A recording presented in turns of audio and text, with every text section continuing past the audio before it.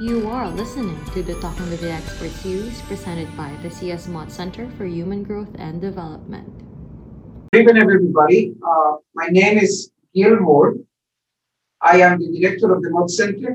I am delighted to host this program of Meeting with the Expert. And it's a great pleasure to introduce today our expert, Dr. Jack Sobel, who will be talking the subject that is fascinating and it touched the life of many women as well as men. And that is the area of vaginal infections, diagnosis, and management. First of all, I want to thank you, Dr. Sobel, for joining us today and sharing your knowledge in this area to everybody. We can take out our masks since both of us are vaccinated, and we have enough distance here in this conference. So may I ask you to introduce yourself to our audience, please? Good evening, everybody. It's light outside, but it's evening. So my name is Jack Sobel, and I'm a professor of medicine. I've been at the Wayne State University, based at the Detroit Medical Center, for 36 years. So you recognize I have an accent. My accent is from South Africa. I've never lost the South African accent. And although when I go back to South Africa, they tell me that I have an American accent. But every day in my clinic, patients ask me where I come from. Where you come from?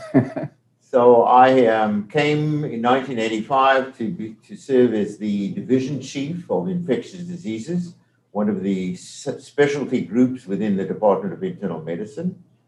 And I had an interest at the time in fungal infections, life-threatening fungal infections, in leukemic patients, in a whole host of different infections. But I specialize in one particular fungus called Candida, which is by far the commonest fungal infection, which when it gets into the bloodstream, can cause a life-threatening infection. On the other hand, can also cause superficial infections, what we call a mucosal infection, which there's no invasion, and that is particularly common in the vagina or the lower genital tract.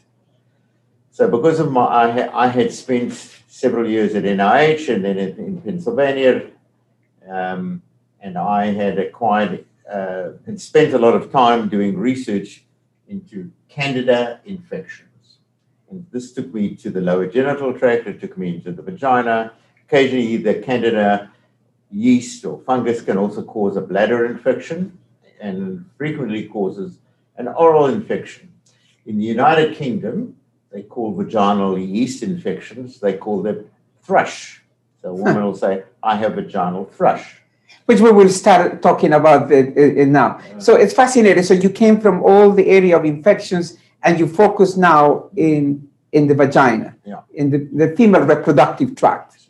So for 30 years, I was the chief of infectious diseases, and I spent most of my time seeing critically ill people, seriously ill people with a variety of invasive and fungal infections. But my area of expertise and research and my clinic was limited to the lower genital tract or the vagina. Which is the subject that we are going to cover today. Right. Yeah. So let's start with the subject. Could you tell us a little about the vagina and what is this bacteria and vagina?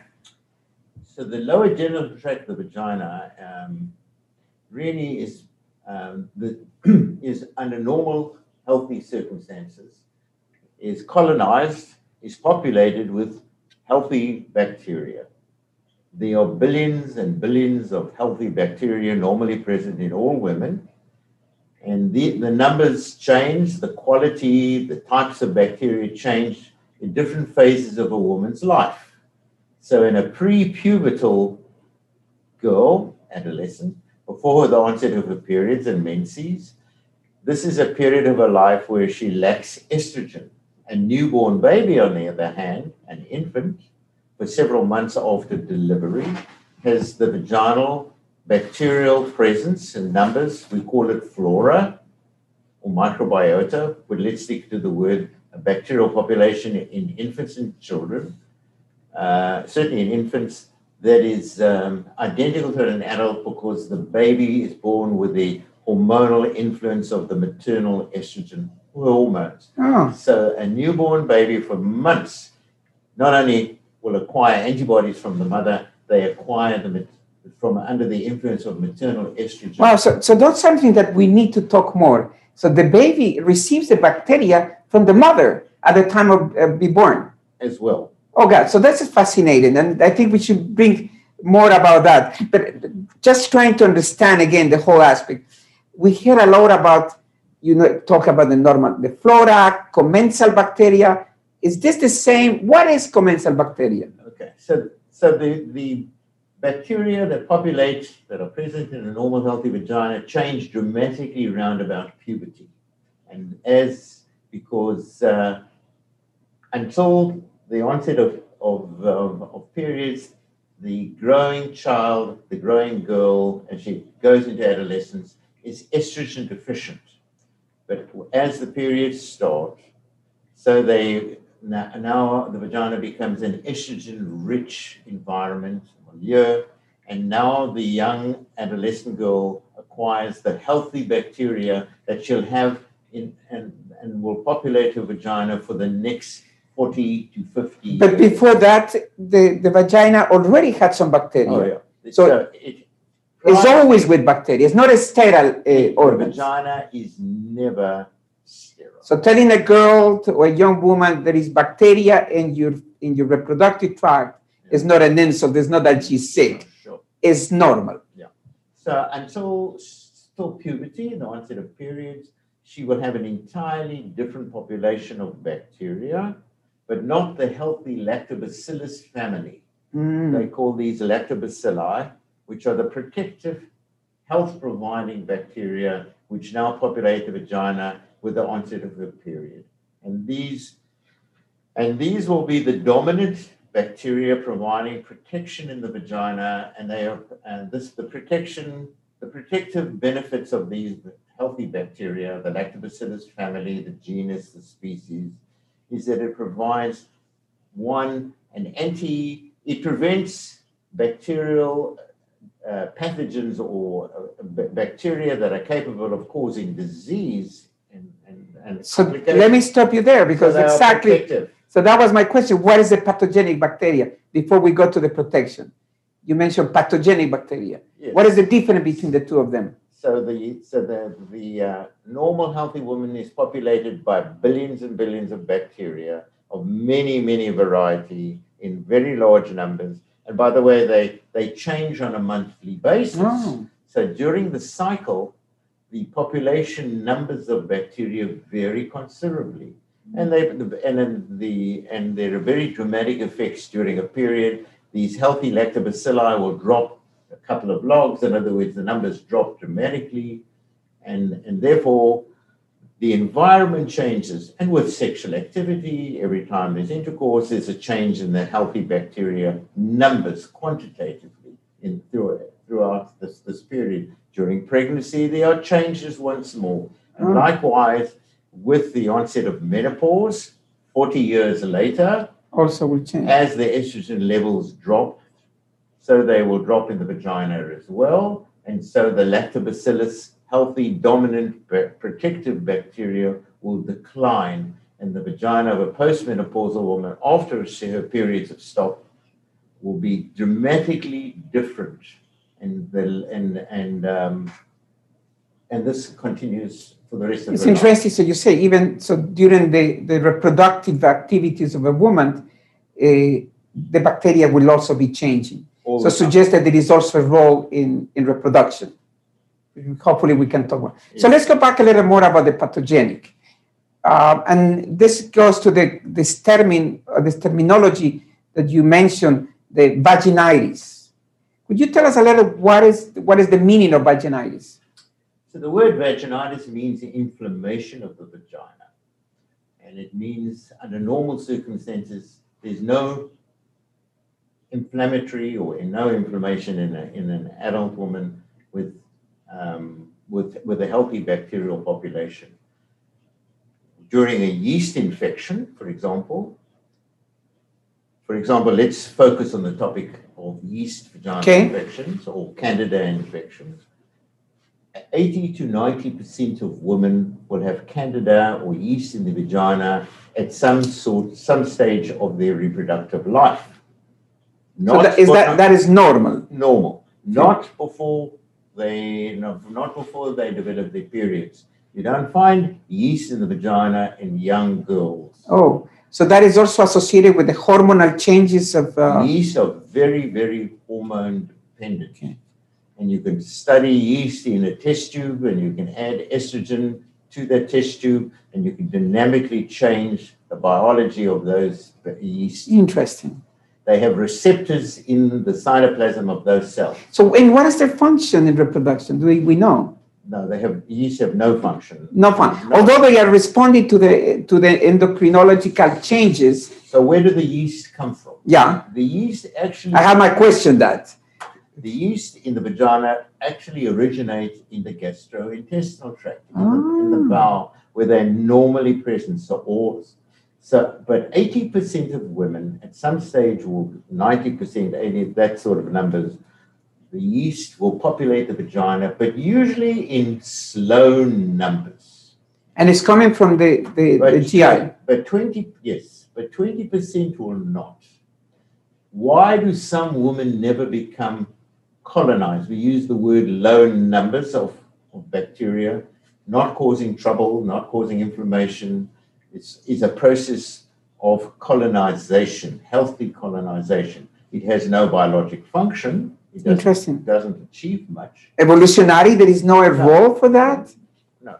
But why do some women never become colonized with these? And that's because it's entirely dependent on the genes you inherit from your mother and father. Really? So colonization is dependent on the genetic susceptibility or your genetic inheritance of a gene. And if you're lucky enough not to have the right genes, you'll never get that woman will never become colonized with Candida or yeast. She'll never get a Candida yeast infection. On the other hand, the other 80% will be colonized to a varying extent.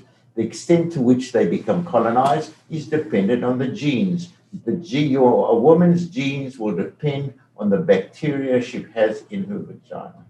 Will determine the bacteria she has in her vagina. You know, I am an evolutionary person, but I always try to understand what is the benefit, if there is any benefit in terms of getting yeast infection or no yeast infection. There's no known beneficial advantage to the presence of yeast in the vagina. They have no protective role. Mm-hmm. And as I said, so there is a risk also. Women are colonized. We say that about at any given time, if we go out into the Woodward Avenue, and we take 100 healthy women, and they're all asymptomatic, in other words, without symptomatic, they're all totally asymptomatic, healthy. You mean they don't have any symptoms related to... Totally healthy. And no symptoms of any vaginal problem. And you do a culture of the vagina, you will find that 20% of the women are culture positive. 20%. If you go back a month later, and you take the same 100 women, you'll find probably it's still 20%, but some women that were positive last month have now become negative, and some women who were negative have become positive because there have been changes in their behavioral life experience. And when we talk about life experience, behavior is what the woman eats, or is the sexual activity of the woman? What influence all those changes? So diet has very little role. Diet, little role. Very little role. Your genes are much more important than your. So I have to thank my parents. Yes. Oh no, not me. I don't get a vaginal infection. Yeah, that's right. But my sisters and so on would have to thank their parents if they have those. Yeah. So interesting. It's a very strongly genetic factor. In fact, not only yeast, but all the bacterial profile in the vagina is very genetically determined. And therefore you find that so that if you eventually move from the healthy to the abnormal or vaginitis situation, it's a very genetically determined factor. So now going back again to the vaginitis, which I think is what you have been doing, I understand that you have a vaginitis clinic. Is that correct? Could you explain to us what is a vaginitis clinic?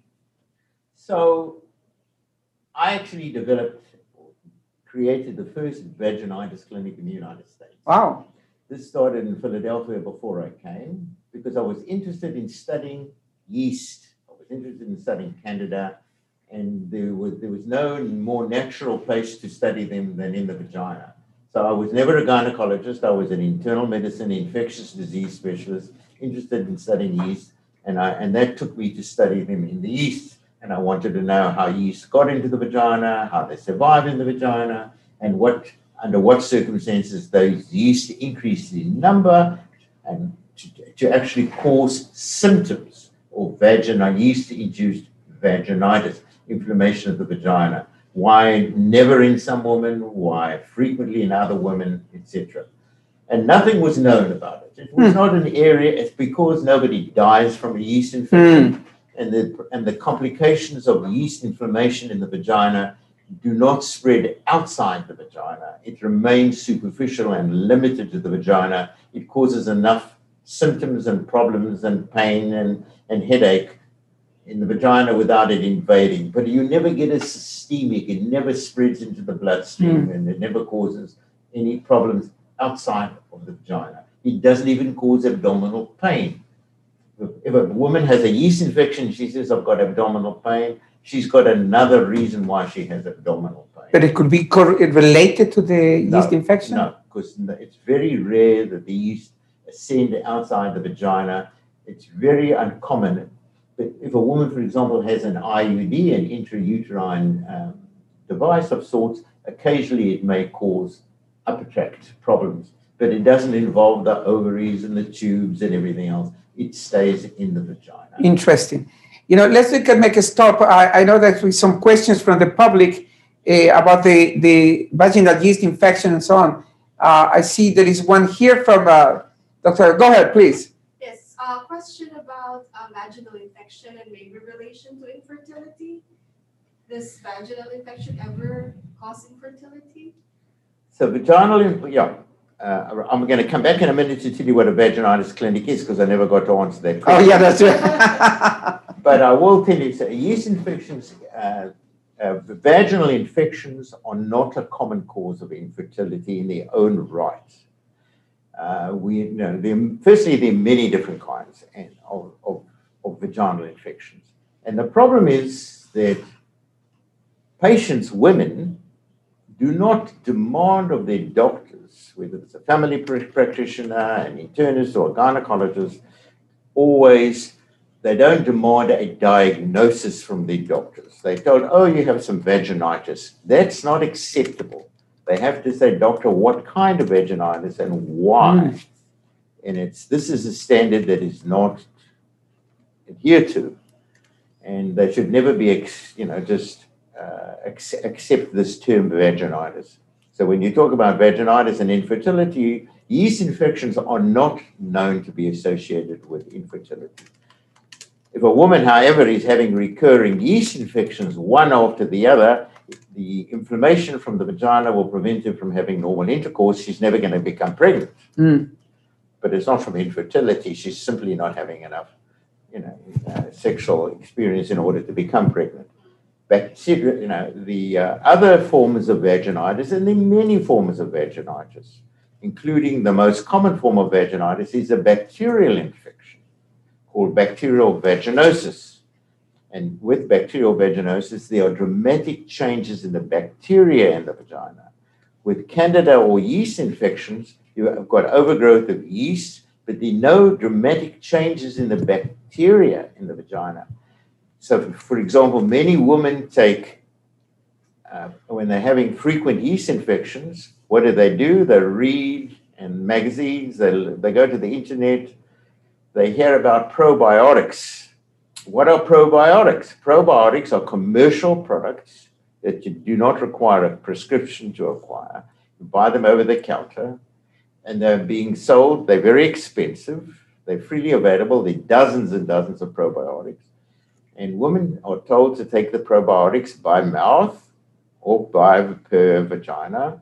in an attempt to prevent yeast infections, and they don't work.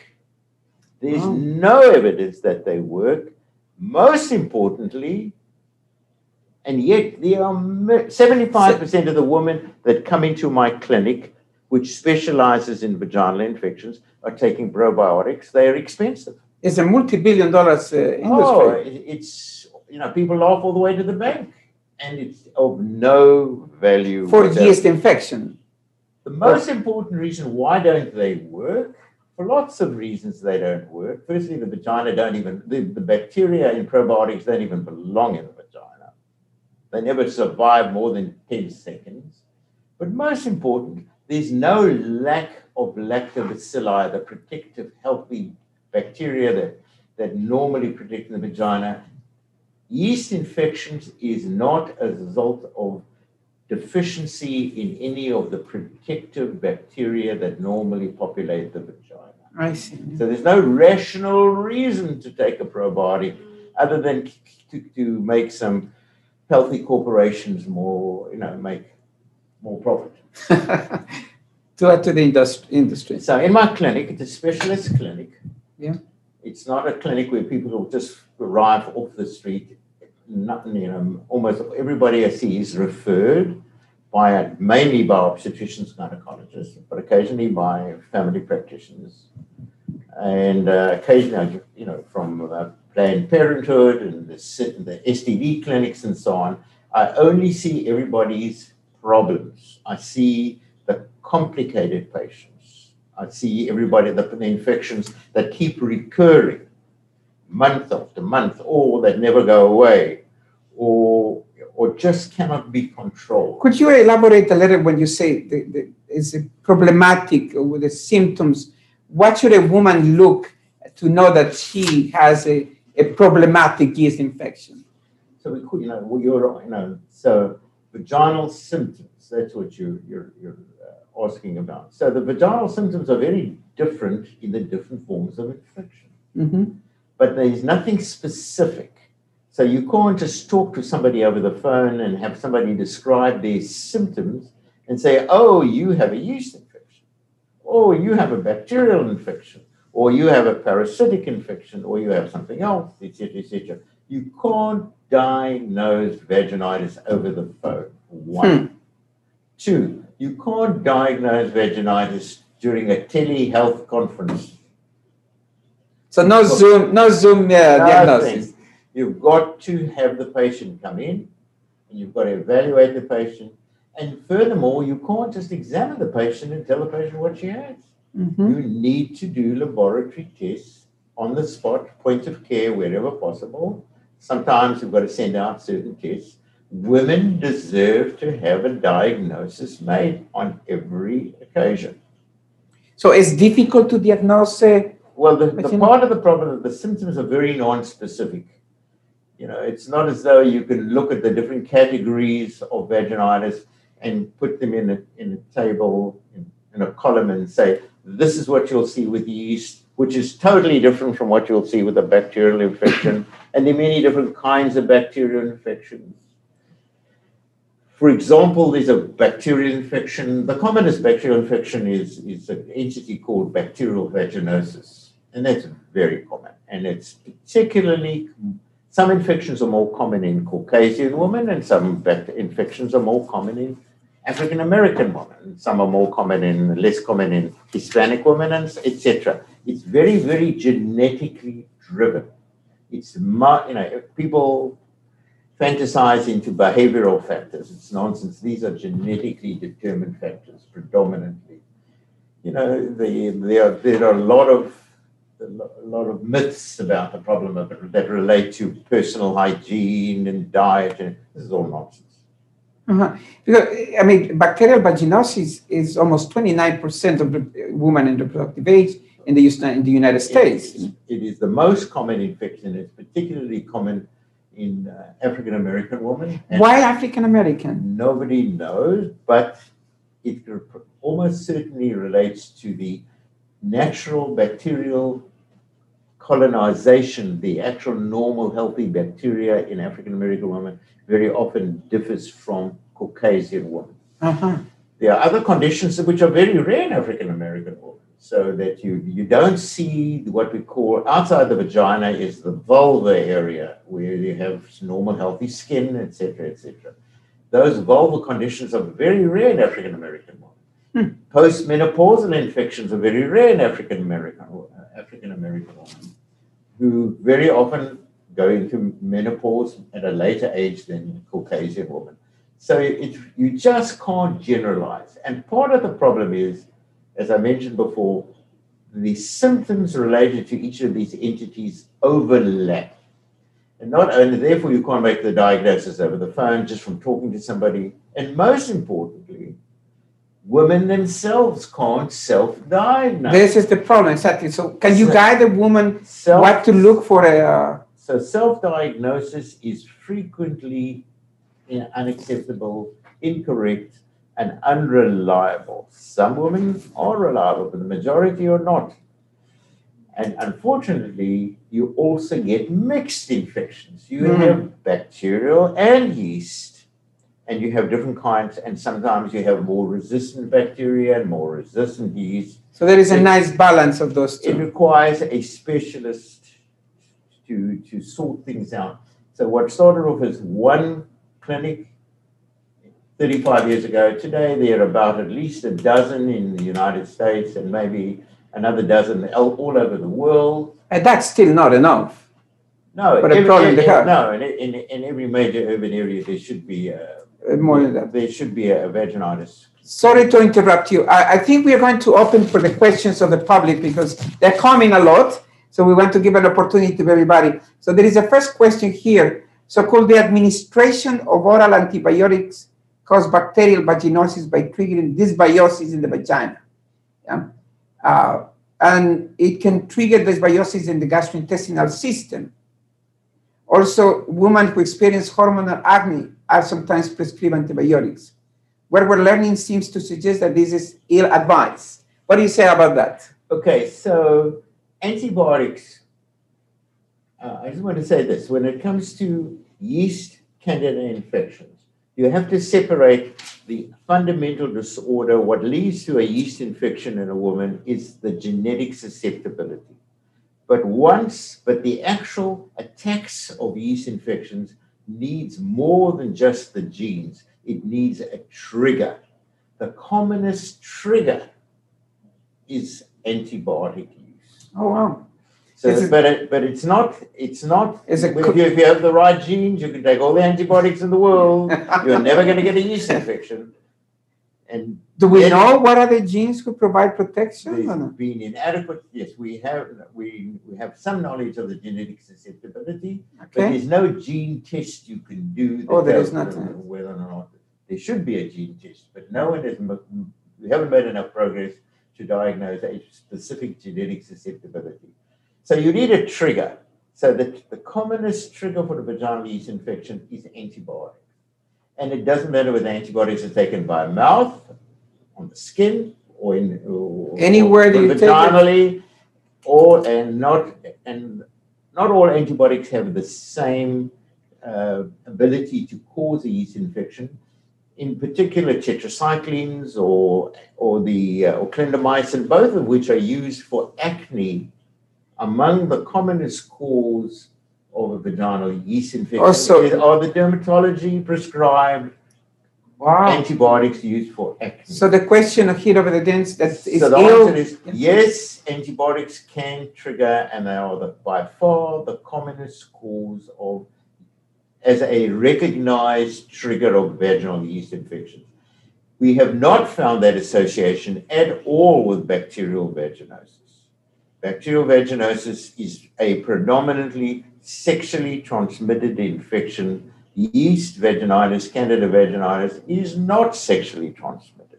Okay, so let's see if we can summarize to everybody it's your understanding. So we have to separate what is the bacterial vaginosis as one disease, let's put it like this, and yeast infection as a separate. But what is the connection between the both of you? If you have yeast infection, that can also predispose to bacterial vaginosis? No.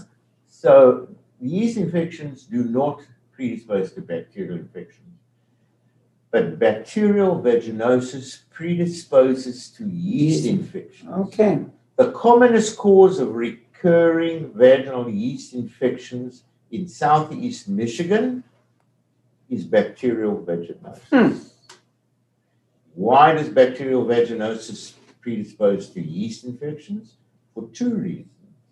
One is that you treat bacterial infections with antibiotics per se, and secondly, the abnormal bacteria present in bacterial vaginosis create changes in the normal defense mechanisms in the vaginal wall, the ability to respond to inflammation that predisposes it to it.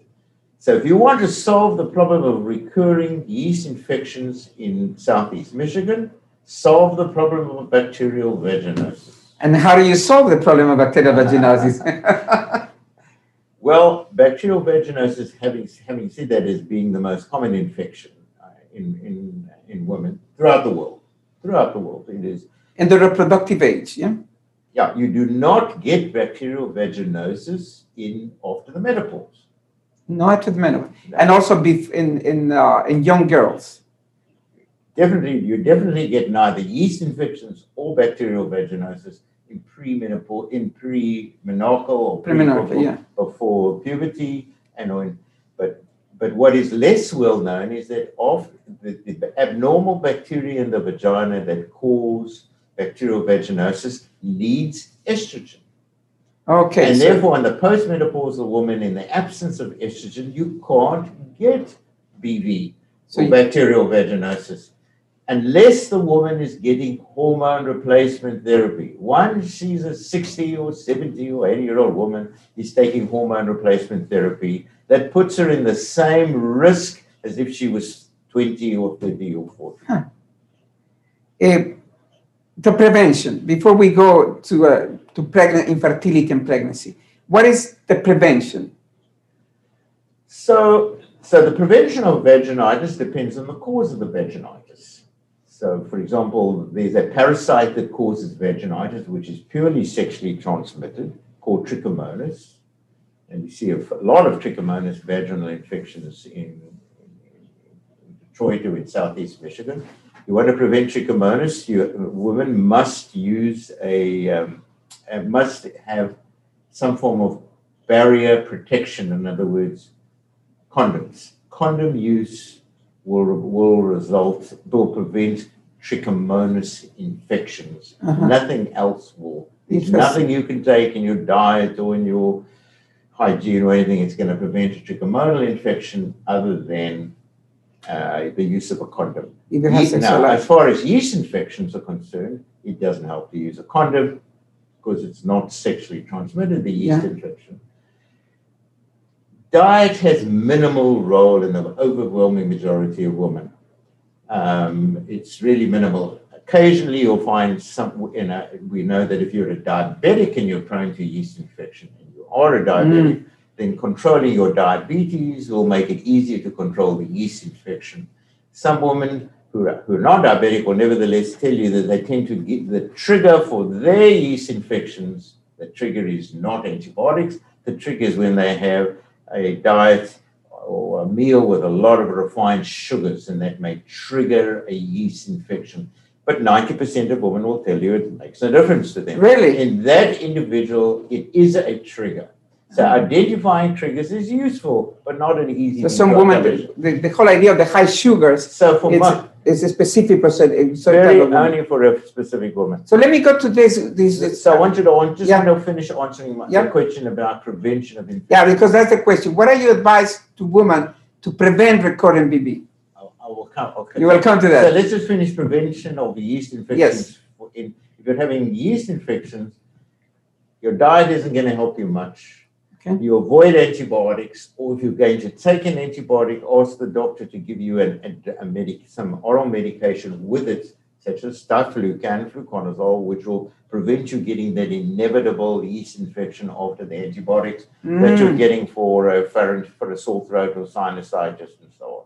So a woman who has an infection in somewhere else and taking antibiotics, she should be thinking, I also need to protect my yeast infection. If she's prone to yeast infection, she should ask a practitioner to give her a prophylactic measures.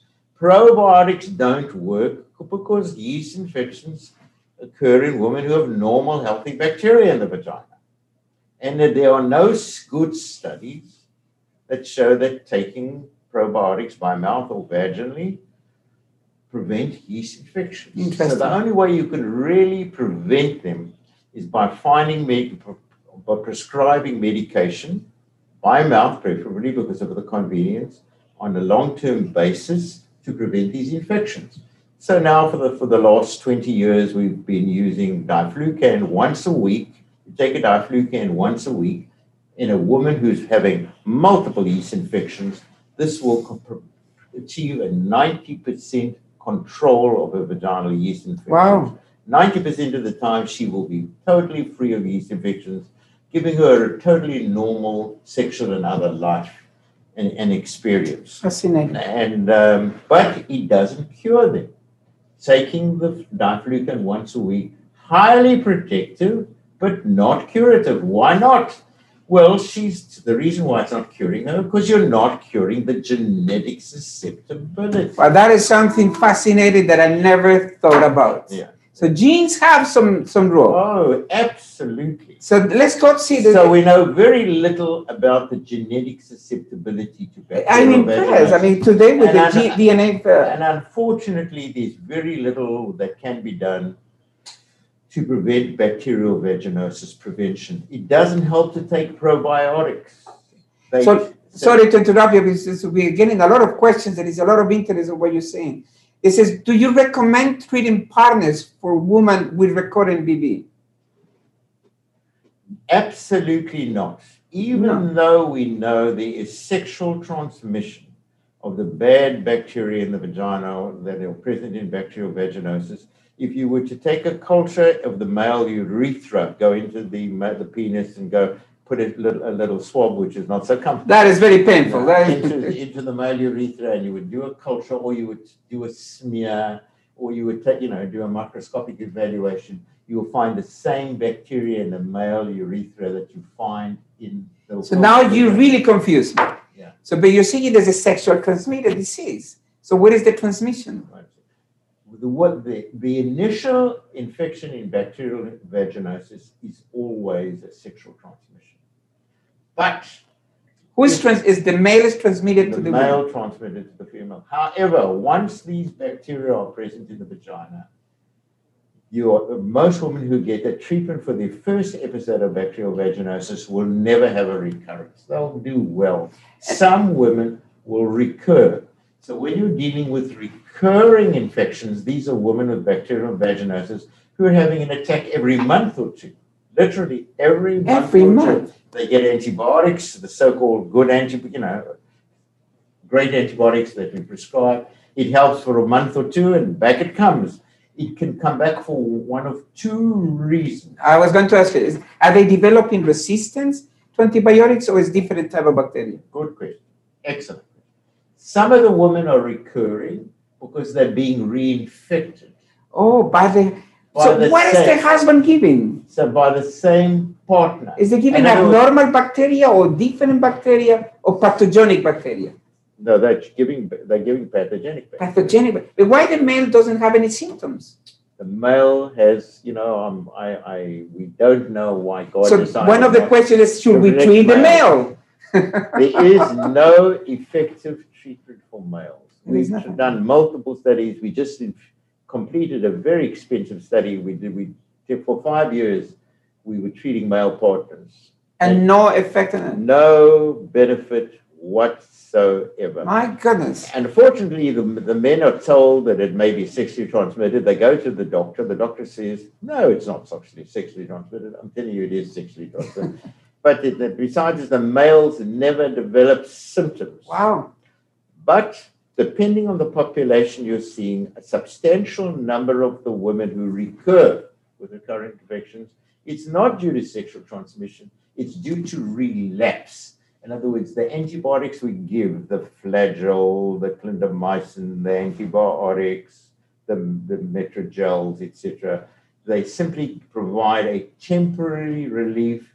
They decrease the number of bad bacteria in the vagina for a few weeks, and back they come, and never are the healthy bacteria restored.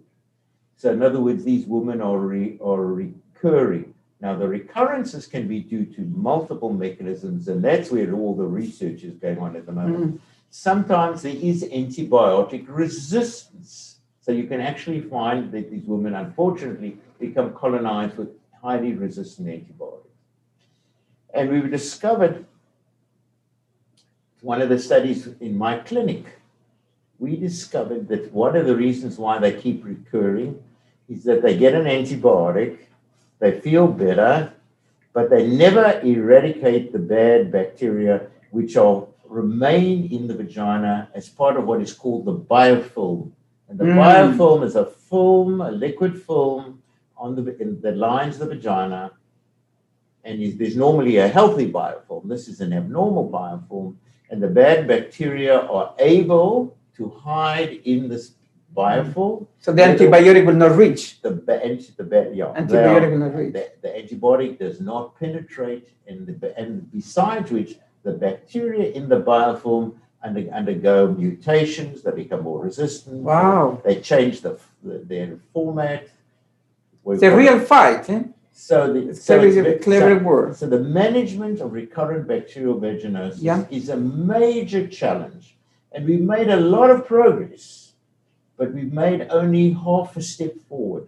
But probiotics don't work. One of the, some women have become so frustrated by the recurrent disease.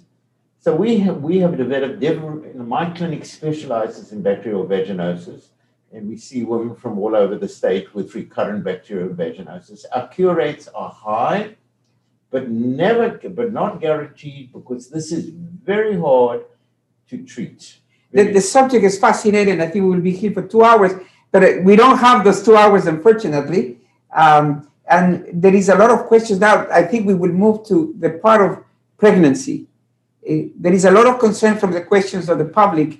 Is vaginitis going to have an effect on the pregnancy? So are we talking about a pregnant woman with vaginitis, or the other way around? Let's go to one. There are two aspects. One is, what is the effect of vaginitis while pregnant? So in a woman who is prone to recurring vaginal yeast infections, when they become pregnant, because of the estrogen positive atmosphere that is created, it'll become much more severe, much more recurrent, and more difficult to handle. And especially since many of the drugs we use, such as diflucan or fluconazole, we don't use in pregnancy. Many of the drugs cannot be used in pregnancy. So your armamentarium, your list of drugs available to use in pregnancy, dramatically shrinks, because you don't want to use a drug in pregnancy that's going to hurt the fetus, of course, create an early abortion, or cause prematurity, etc. Well, so management in pregnancy is more difficult, and we don't use diflucan, which was a major advance in the treatment of recurrent disease. So on the other hand, the lack of treatment and the presence of the vaginitis during pregnancy will have an impact on the success of the pregnancy or the development of the fetus. The recurrent yeast infections are not associated with preterm labor or prematurity and problems. They simply make life, if you're having repeated yeast infections throughout your pregnancy, makes life very miserable. Yeah. But it doesn't put a risk in the pregnancy itself. No. Whether or not bacterial vaginosis contributes to infertility is entirely a different story, and it's not well studied. And it's been rather ignored. And that's a major area for research, and something that we're just getting involved in. But bacterial vaginosis in pregnancy is entirely different. Bacterial vaginosis in pregnancy is associated with preterm labor, prematurity, as well as early in pregnancy. It can be associated with increased fetal loss and so forth. So the management of bacterial vaginosis in pregnancy is similarly a challenge and a problem. But it's very important. And it's a subject of another hour's discussion, because many women who have bacterial vaginosis, half the women that have this bacterial vaginosis are asymptomatic. Mm. They don't even know they have this infection. Okay. So the obstetrician gynecology community are challenged by the question as to whether they should screen all women at their first visit during pregnancy, when they first, when the first issue is they have a pap smear and a whole host of other tests done, whether or not they should be screened for bacterial vaginosis. And so far, the American College of Obstetrics and Gynecology and the CDC and all the various statutory groups do not recommend screening routinely for BV in pregnancy. And the reason being is it's very hard to cure bacterial vaginosis. So you don't want to start trouble in someone who's asymptomatic. Yeah, but we're not affecting. On the other hand, if a woman is seen, who we consider who's high risk of preterm labor, maturity, then it's a different story. That the woman that is at higher risk, we do screen and we do make efforts to control in pregnancy. Fantastic, interesting. There is a question here about birth control. Is birth control increased risk of yeast infection? It is a very minor increased risk. In general, I see many women with recurrent yeast infections, and their first step is, can I stop my birth control tablet? Or they've already stopped. It is very rare that you stop recurring yeast infections by stopping birth control tablets. So there is another question, but I think you mentioned already, if I acquire yeast infection, will this affect my pregnancy in the future? Sorry? If I acquire yeast infection, no. Will this affect my pregnancy in the future? No.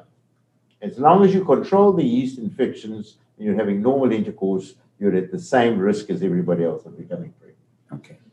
But there's a question there about, besides birth control, there's another question there. We have found Saccharomyces cerevisiae in few patients when typing the yeast count of the vagina. Is this something we need to consider in the case if the answer is yes? Okay. So the answer is Saccharomyces cerevisiae is a very common yeast. It's not Candida, a common yeast. Saccharomyces cerevisiae has other names. It's also called baker's yeast. It's the yeast that is used when you're breaking bread or cake or whatever else. It is also used in fermentation for beers and liqueurs. So Saccharomyces is widely spread. It is very common in the gastrointestinal tract. Because it's in the bread. But in the bread. But it is an uncommon pathogen. So less than 1% of women who have vaginal yeast infections, actually it's caused by Saccharomyces. 98 to 99% is going to be Candida species, the various different Candida species. They're not all the same, and each requires a specialized form of treatment. So if you find a symptomatic woman who's got Saccharomyces in the vaginal swabs, the cultures, and this will be identified by the lab. You can't look at the patient and say you have Saccharomyces. The lab says this patient's culture is positive, not for Candida, but for Saccharomyces. We do treat it. Most of the time, Saccharomyces will respond to diflucan or fluconazole and the conventional yeast. Not always. Is that systemic treatment or is it local treatment? It's oral or topical. Oral or topical? Oral or topical. The creams. Yeah. But a small number, it will be resistant to the diflucans and the fluconazoles and so on, in which case we treat them with boric acid. Oh. And I think we had a question at boric acid. Yeah, this was from our RSVP question. So they asked if boric acid tablets inserted vaginally are safe. The question is boric acid is safe. Okay, so let me tell you about boric acid if you don't mind. Okay. Please. Do you have time? We have time. Do you have time? No, okay. So boric acid has been around for 200 years. It was discovered. It's almost my age, by the way. Okay. By Joseph Lister, a very famous British microbiologist, physician, and it's been available. And it was first used as an antimicrobial, actually, when in the Crimean War, where they used to put the bandages into boric acid and then into the wounds. It was called boracic lint. Boric acid taken by mouth is highly toxic, and therefore boric acid is banned in many countries because they fear that children would gain access to boric acid, and it can be highly toxic, in fact, can be lethal if taken by mouth. So it's never taken parenterally, intravenously, by intramuscular, through the skin, or by mouth. But it is often used for superficial infections. We'll describe the kind. So it's often used in some eye drops, in ear solutions, some wound treatment, and it was in the vagina. Mhm. So it was used again as in the days before diflucan and these newer drugs were available. When the standard of care was, even before clotrimazole or gyne-lotrimin and all these drugs became available, they used to use gentian violet for decades. Yeah. It's an anti-infective, but it's a very weak anti-infective, but quite good against yeast. So they used to treat vaginal yeast infections with gentian violet. Another thing they used was boric acid, but it was a douche, or they would give capsules. When the new drugs came along, the diflucans, the clotrimozoles, the miconazoles, they were much more efficient and effective. And if you use gentian violet, you couldn't use it once. You had to use it for 7 to 14 days. Oh. The same thing with boric acid. You had to use it for 14 days. So is it a good anti-yeast? It's not bad, but not single dose. It has to be given 2 weeks. And therefore, it went out of popularity. People stopped using boric acid because they had all these wonderful new drugs that you could give for a day. You could use monostat for 3 days, monostat for 1 day, monostat, etc. And the yeast will be gone. And they treated the thing, just efficient. But one thing about boric acid is effective against the resistant yeast. Okay. And then it's got to be given for at least 2 weeks. Is it safe? It's remarkably safe as long as you don't take it by mouth. I tell the patients every time I prescribe it, don't take it by mouth because I'm going to go to jail.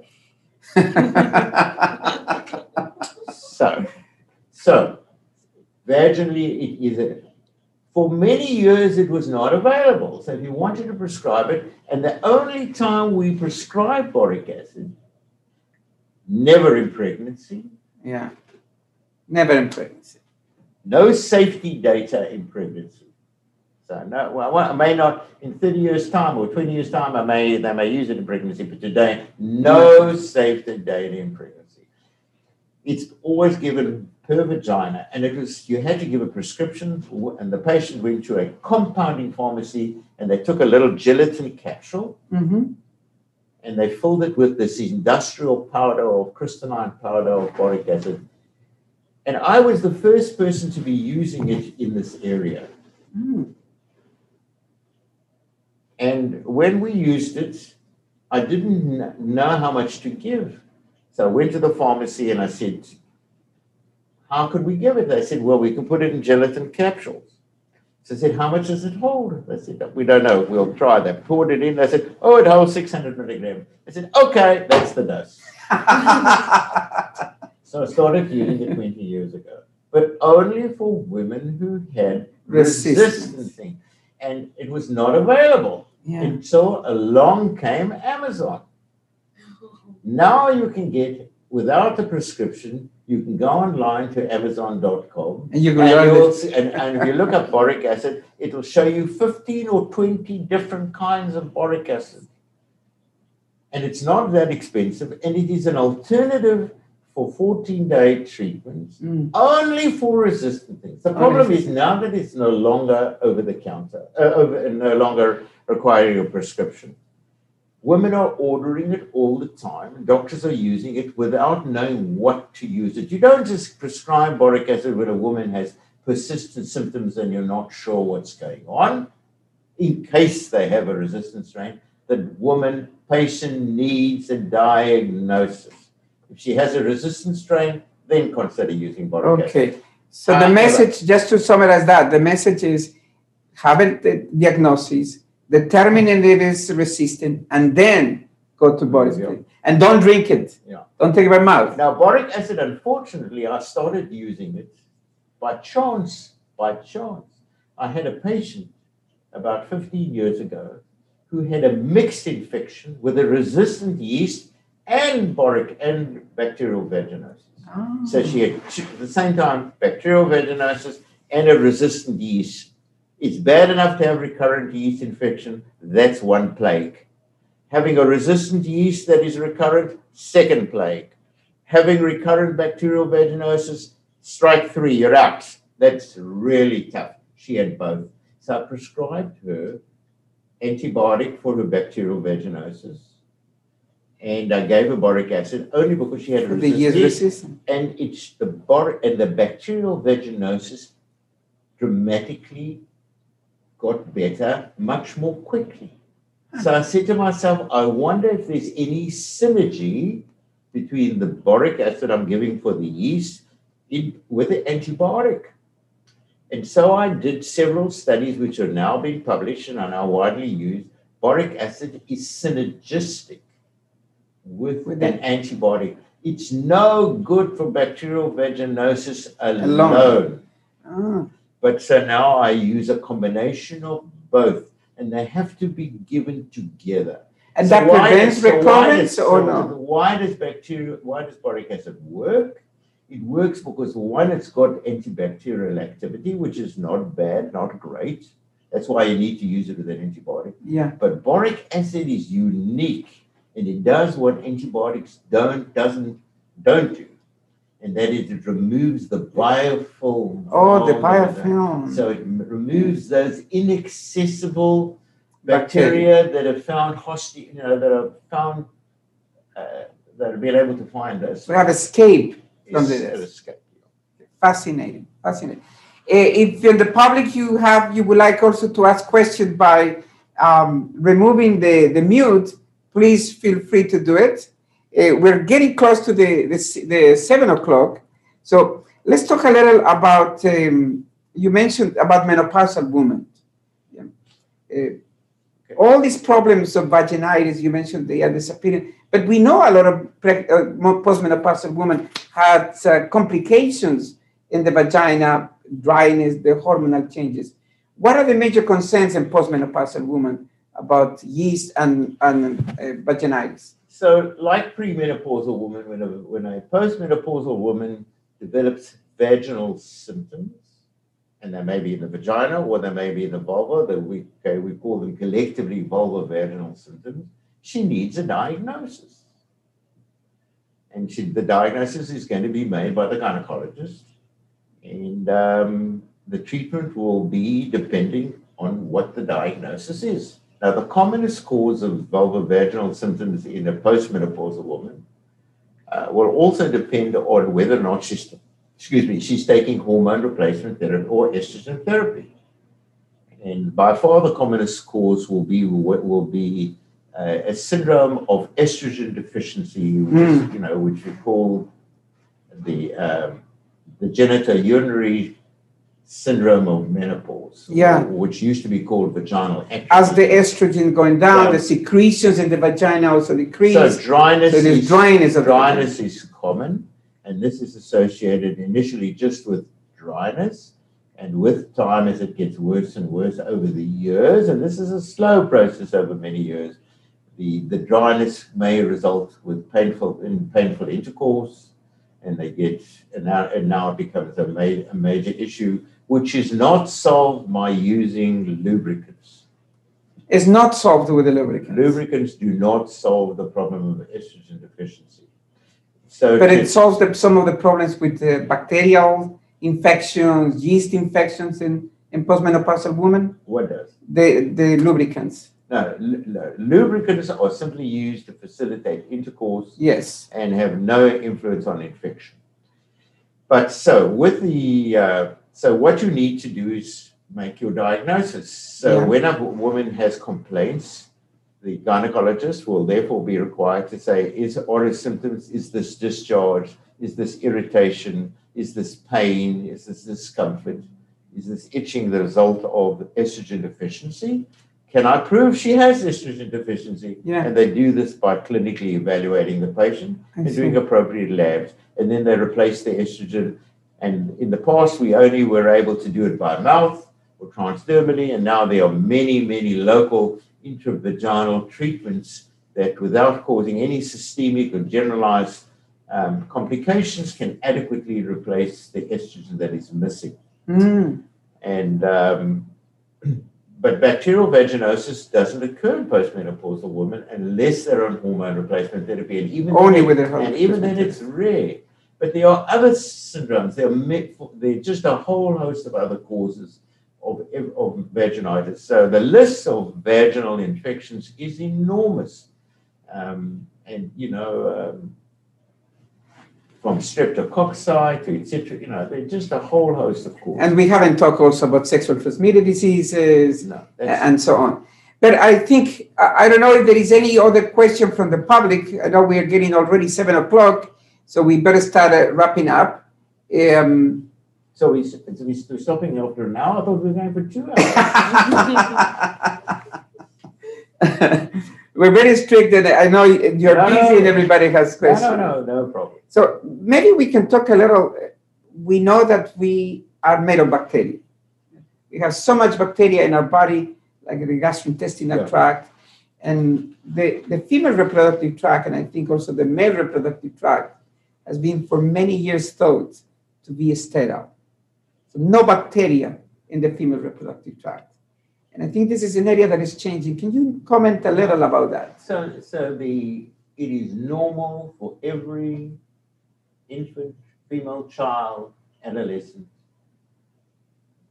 adult, as well as postmenopausal woman, to have bacteria in the vagina. The vagina is never sterile. It is just full of bacteria. In the same numbers as are present in the gastrointestinal tract. Entirely different from the gastrointestinal. That's the fascinating. It's different. And for the most part, healthy women are going to have bacteria, and the bacterial community will be dominated by protective, healthy bacteria. Not so easy to change the bacteria in the vagina. I wish probiotics worked.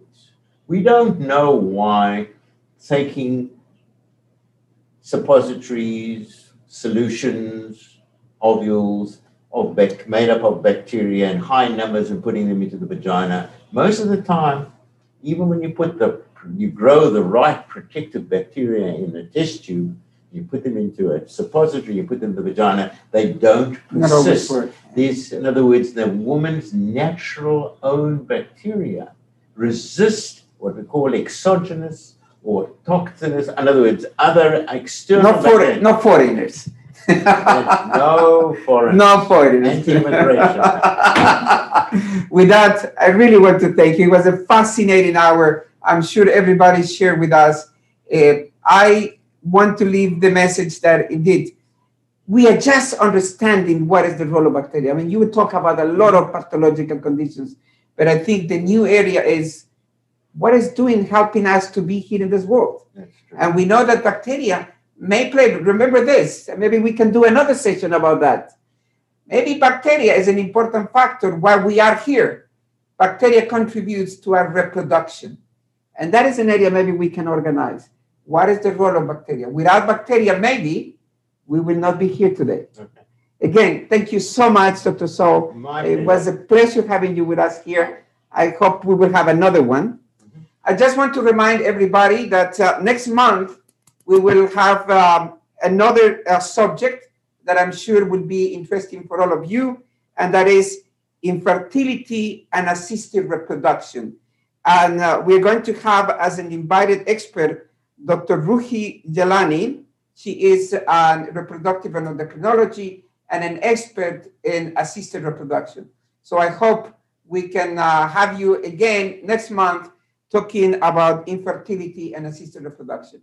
Again, thank you for coming, and thank you everybody for joining us this evening, and we look forward to seeing you next month. Thank you. Great. Thank you so much.